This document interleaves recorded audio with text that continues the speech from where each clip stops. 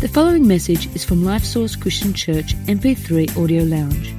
More information about LifeSource is available at lifesource.org.au. So this morning, I just want to continue on this whole series with what God's like. And here it is. He cares for the struggling. That's what God's like. He cares for the struggling. God cares for the struggling. So let me read to you a verse from Psalm 68, verse 5. And this gives you some sort of insight as to how God cares for the struggling. And maybe some of you are struggling this morning. Well, he cares for you. But Psalm 68, verse 5 says, this is what God's like. Let me read it from verse 1. It says, let God arise, his enemies be scattered. We used to sing this song when I was a kid. How many of you remember this song? How many of you boys would sing this song and rather than saying, let God arise, his enemies be scattered, sing, let God arise, his enemies be splattered? Who did that? Yeah, it's oh, you did it as well, sweetheart. Oh, I didn't think butter would melt in your mouth. But anyway, it says, let those also who hate him flee before him. As smoke is driven away, so drive them away. As wax melts before the fire, so let the wicked perish at the presence of God. But let the righteous be glad. Let them rejoice before God. Yes, let them rejoice exceedingly. Sing to God. Sing praises to his name. Extol him who rides on the clouds by his name, Yah. And rejoice before him. And then it gives a description of God. Here it is. A father of the fatherless, a defender of widows, is God in his holy habitation. He's the God who sets the solitary in families. So here it is. God's saying, look, I care for the fatherless. I care for the widows. And I care for the solitary. I care for those who are alone. I care for those that have gone through divorce. I care for those that have been abandoned. I care for those that don't have others around them. I care for them. And that's the God that I am, the one who loves and the one who does something about it. I just love the fact that he says, for those of you that are alone, I make a way for you to be put into families where you won't be alone. I make a way for you. And that brings me to the main point of what I want to say today. And that is that God's care for others is demonstrated through us. Can I just say to you that probably the biggest problem that a lot of people that are not Christians have with God is the fact, and they accuse him of this all the time, he doesn't care.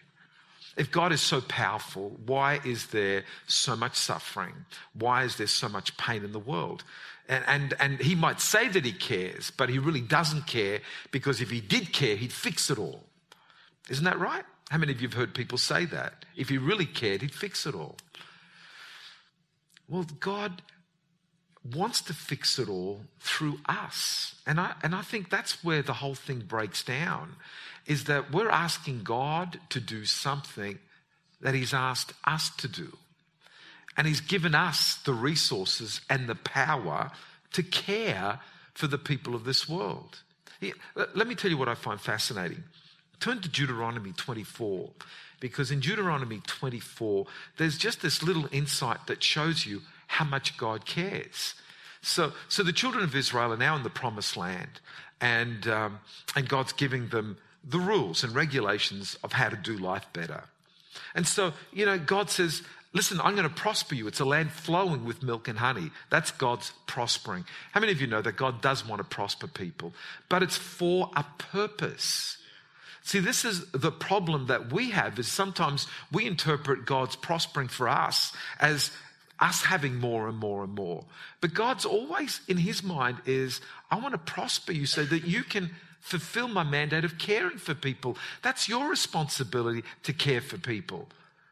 I'm going to care for people through you. And so here it is. When you reap your harvest in your field and you forget a sheaf in the field, you shall not go back to get it.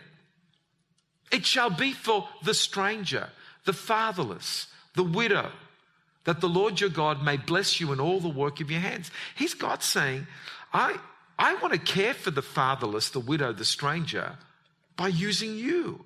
And then it moves on to the next verse. It says, when you beat your olive trees, you shall... Now, when it says you beat your olive trees, it's not, smacking them. It's the way they did it in those days. They would shake the olive tree, and when the olives are ripe, they would fall on a cloth on the ground, and that's the way they'd gather the olives.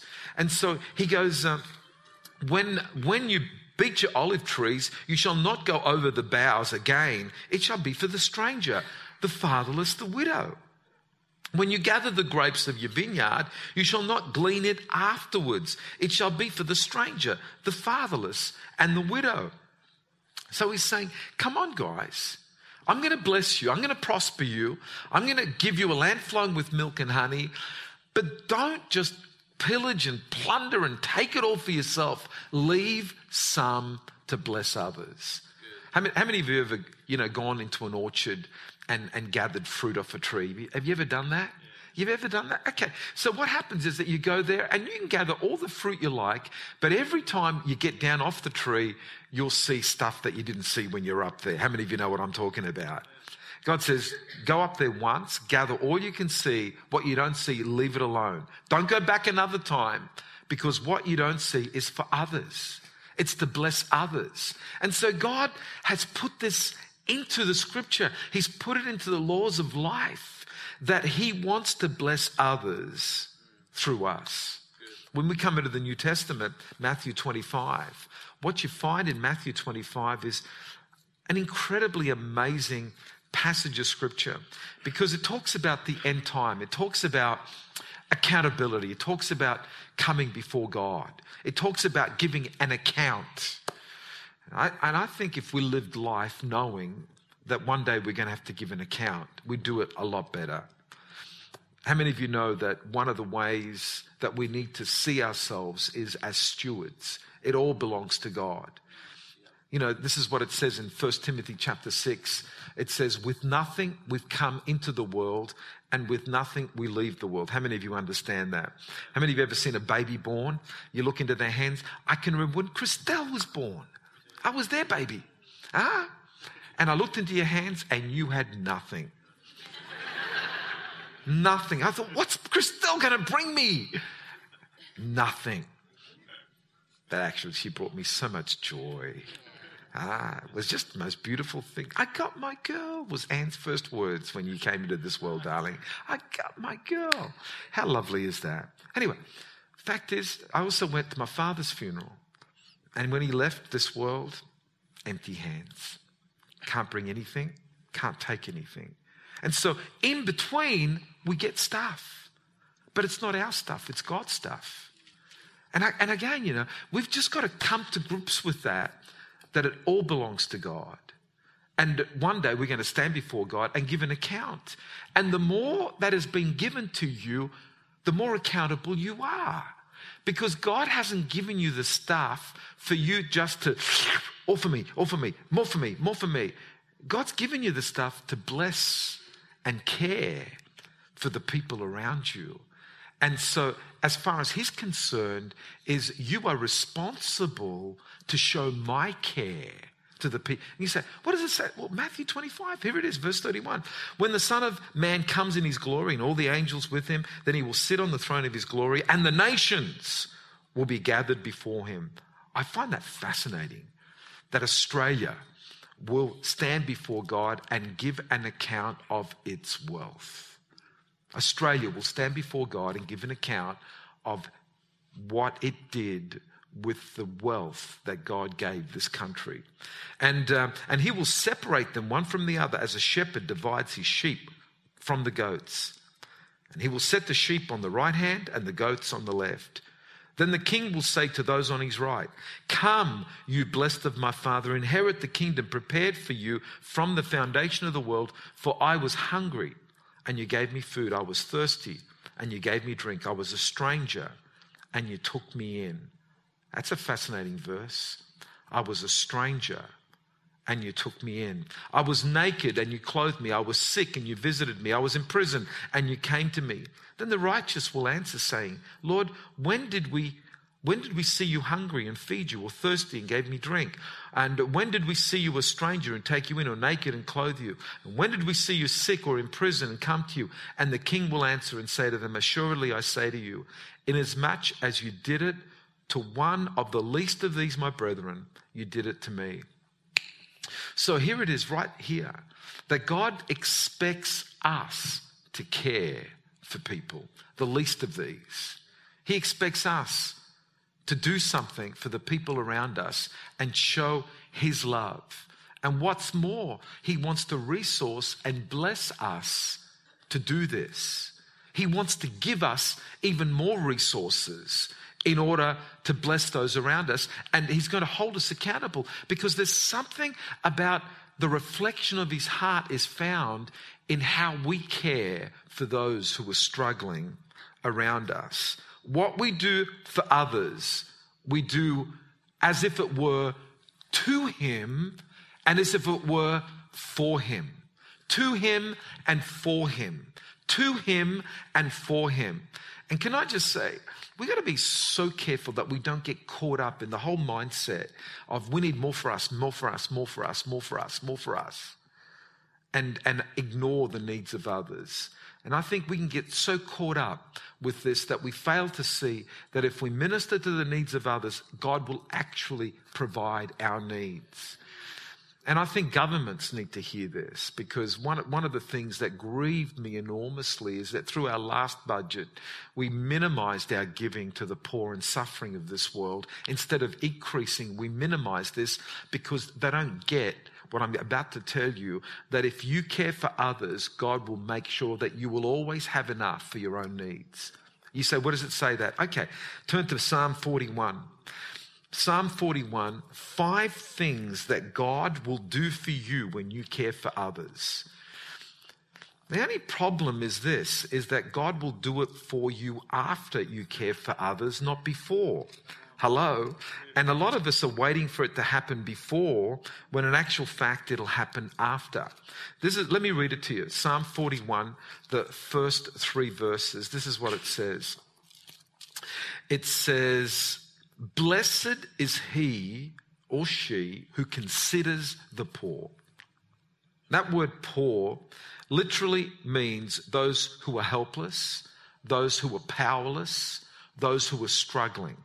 Okay, so it's not just those that don't have money, it's those that are struggling, those that need help in all sorts of different areas. Blessed is the person who considers those who are struggling. And then this is what it says. The Lord then will deliver him in times of trouble. The Lord will preserve him and keep him alive, and he will be blessed on the earth, and you will not deliver him to the will of his enemies. The Lord will strengthen him on his bed of illness and will sustain him on his sickness. Here it is, 5 things that God does to those that care for the poor and the helpless and the struggling. Number 1, he will deliver you when you're in trouble.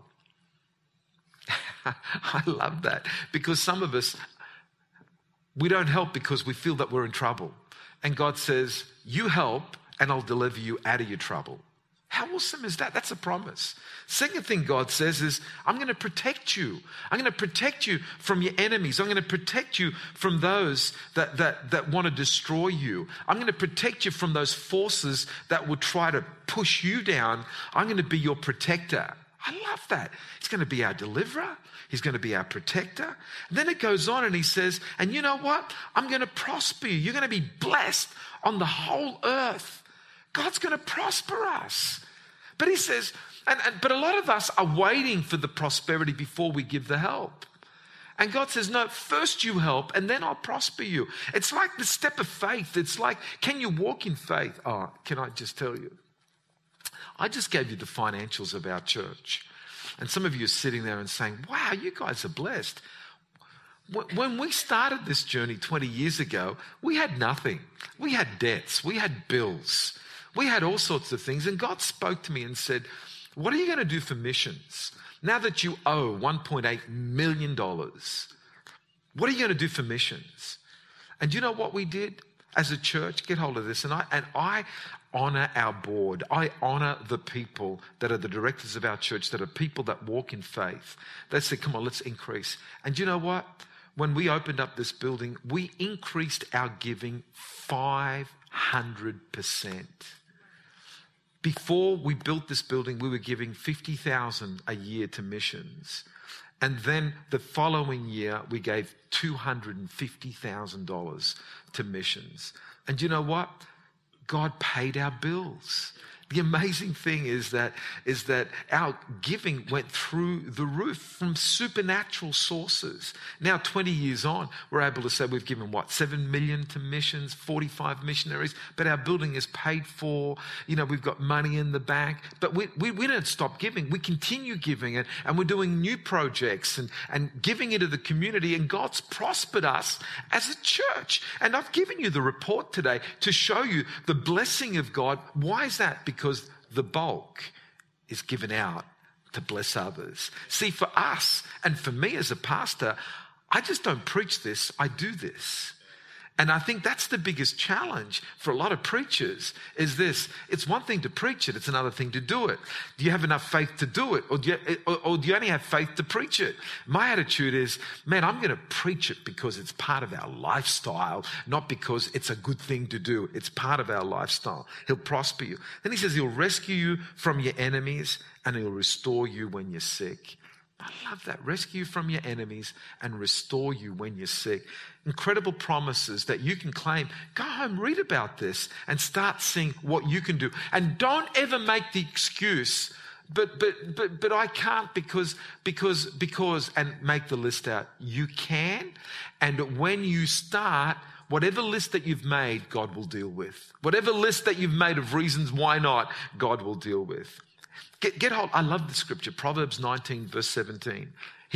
Read this one with me. If you help the poor, you are lending to the Lord, and he will repay what is given. And how many of you know that when God repays, he always repays with interest on top? How many of you know that? That when God repays, he will just do that. So whatever you do, don't begin to say, I can't afford to care for the poor. What is that? Come on, you can't afford not to help the poor. There's got to be something. And parents, can I just say to you, one of the greatest things that you can teach your kids is to help the poor, to feed the poor, to give to the poor. I give them finances to give to the poor. Help them with their pocket money so that they say, look, this is your pocket money, but what are you going to do with all your pocket money? You're going to spend it on yourself, or you're going to bless others?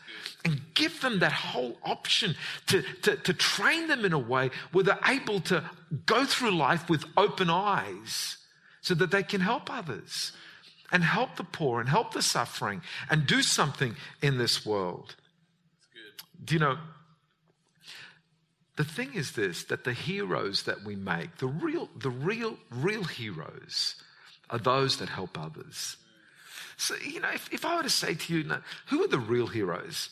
Come on, the thinking person wouldn't call a movie star a hero. What sort of a hero is a movie star, for goodness sake? An actor, an actress. What sort of a hero are they? They're just doing a job and getting incredibly paid for it, but they're not a hero. I think the thinking person calls heroes people that actually give their lives to help others. And so one of the great heroes of our world, and if I guarantee if I were to do a survey to say, who are the great heroes in your world? I guarantee that a whole majority of people put down Mother Teresa. I guarantee it. Why is that? Because there's something so noble about living a life that helps others. There's something noble about that. There's something that just elevates people like that.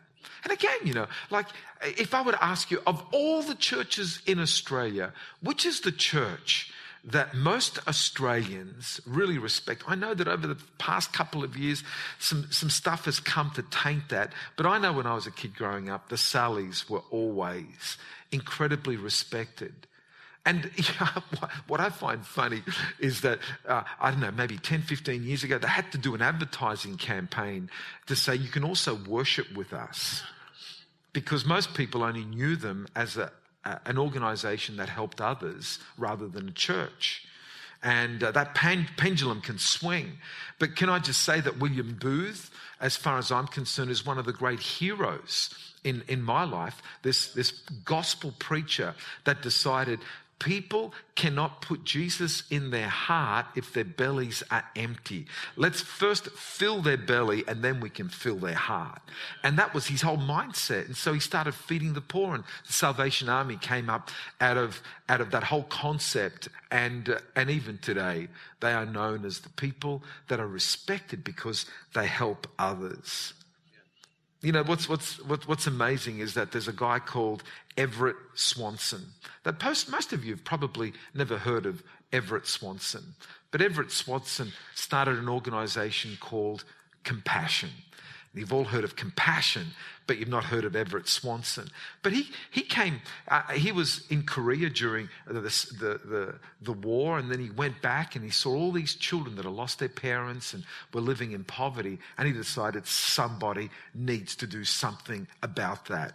And he started, and because he started, Compassion started as well. And, you've got people like Lester Sumrall that started Feed the Hungry because he saw a need, cared for people, and God's provided. And it's become a huge organization now that feeds hungry people.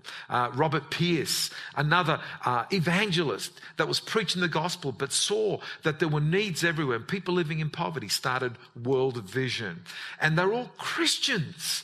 These people are all Christians. William Booth, Everett Swanson, Robert Pierce, Lester Sumrall, Mother Teresa, all Christians that were motivated out of compassion and out of this understanding that God wants to show his care to the world by using us to be his hands of care. I want you just to look at your hands for a second. Can you do that? And I want you to see these hands. And most of you don't have anything in your hands, but you do. You've got care written all over your hands. Care, compassion. What can you do to show care for somebody this week? What can you do to bless somebody this week? What you can do to help somebody this week? Just don't make an excuse. Can I just say to you, don't make an excuse. Do something to care for somebody this week. And what happens is that what you're looking at then becomes God's hands. Not just your hands, but God's hands. Now look at your hands again and say, these are God's hands. That's so powerful when you begin to look at your hands and say, these are God's hands. And for you to understand that the way God interprets, the way the world interprets God is through the way we do things. The way we do things. Dan, can you just come? I want you to play Amazing Grace. How sweet the sound. Dan, did you know that you can play Amazing Grace by just using the black keys? Huh? I did you know that?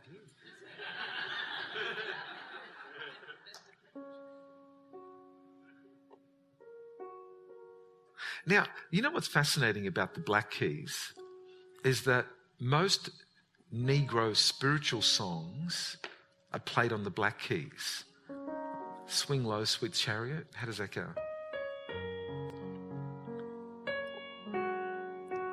Black keys. They're all black keys.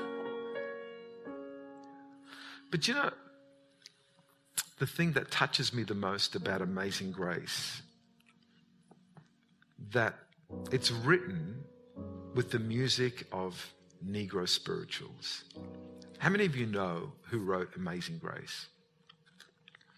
A man called John Newton. John Newton got saved, gloriously saved. But before he got saved, how many of you know what he did? He was the captain of slave ships. Slave ships. There's a theory. Here's the theory. That when John Newton got saved, the thing that haunted him the most were the songs of grief and pain that were coming out of the bottom of his ships.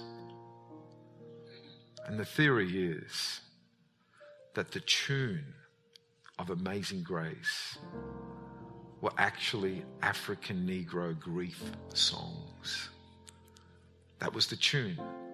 Then he put words to the tune that changed everything. Amazing grace, how sweet the sound that saved a wretch like me. And John Newton, when he got saved, dedicated his life to care for others and was a huge influence on a man called William Wilberforce. Who's ever heard of William Wilberforce? And William Wilberforce was used by God to abolish slavery in the United Kingdom. But it came because someone said, now that my life has been changed, I'm going to make a difference in other people's lives. I've got a calling to do something. God wants to save you, to save the world. God wants to save you to make a difference in someone's life. God wants to save you so you can save others.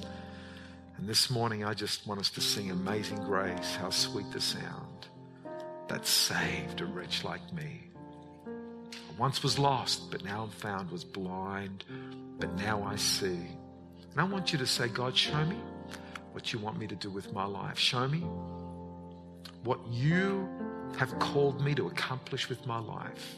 I don't want my life to be a life that's self-centered, a life that lives only for me, but a life that's able to help others. Come on, let's stand together. Thanks for listening to this message from LifeSource Christian Church MP3 Audio Lounge. We invite you to visit us online at lifesource.org.au to find out more about our church and to also access other free resources.